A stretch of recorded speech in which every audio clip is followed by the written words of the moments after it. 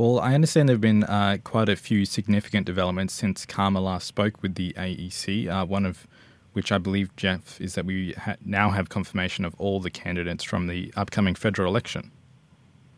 We do. The declaration of nominations, which was held this week, has occurred, and we now know that we have a total of 12 House of Representatives candidates and 18 for the Senate in the Northern Territory. As people may not know, early voting services are actually going to be made available soon as well. What can you tell us about that?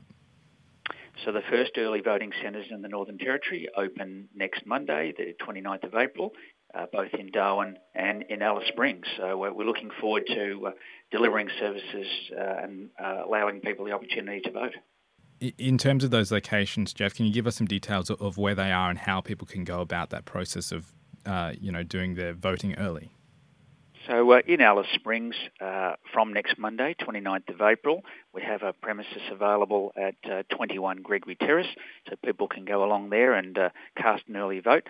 If they're eligible, of course, there are some eligibility criteria. In Tennant Creek, services will be offered from Wednesday the 15th of May at the Barkly Council Town Hall, and in Yulara at the Lions Club building, Friday 17th of May and Saturday the 18th of May, and all this information is available on the AEC website. In terms of that eligibility for that, can you detail a little bit about how people can actually be eligible to vote early? Yeah, so there's a range of eligibility criteria, again available on the website, but they include for someone that's not in their home division on polling day, they'll be eligible for an early vote. For somebody who's more than 8 kilometres from a polling place on polling day would also be eligible. And also if someone was caring for someone that was sick or they had a work commitment that they were unable to break, they would also be eligible for a vote. Earlier this week, the member for Lingiari, Warren Snowden, was critical of the AEC when discussing the amount of people enrolled, in particular in Lingiari. Can you give us any sort of updates in terms of enrolments or anything like that in the seat of Lingiari and sort of across other parts of the territory as well? How is that looking? Have we seen any increases? Yeah, so the Northern Territory electoral roll now is sitting at around 139,000 people. That's up from 133,000 people in 2016. So that's an increase of approximately 6,000 across the territory since 2016. In terms of Lingiari, there's an additional 6,900 people on the roll since 2016. Would also note that there was a redistribution in 2017 which moved some Solomon electors into the division of Lingiari.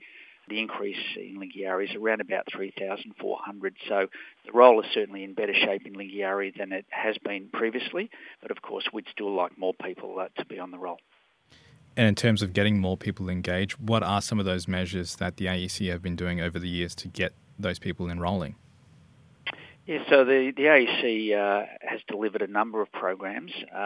One of the programs that we delivered in 2018 was our Electoral Awareness Officer program. This is a trial program into 3 communities in Arnhem Land where we employed local people delivering messages in language, education and enrolment messages just to increase the awareness of community people on the requirements of enrolling and voting. And we also took a number of enrolments. So we got some good information from that trial program, which has informed things like our new videos that we've produced. The AEC's produced a number of videos in language, which are now available for people, including how to enrol, how to vote and vote formally, and also the importance of participation. Now, let's continue talking sort of about remote polling services in particular. Last time you spoke with Philippe, I understand locations were still to be determined. What updates can you provide us about this? So the remote polling schedule has been finalised and that will be published on the AEC website. We're also running a number of advertisements in regional newspapers, so those locations will be noted in the newspapers. But again, the website will have the locations. The remote polling teams will start their work on Monday the 6th of May.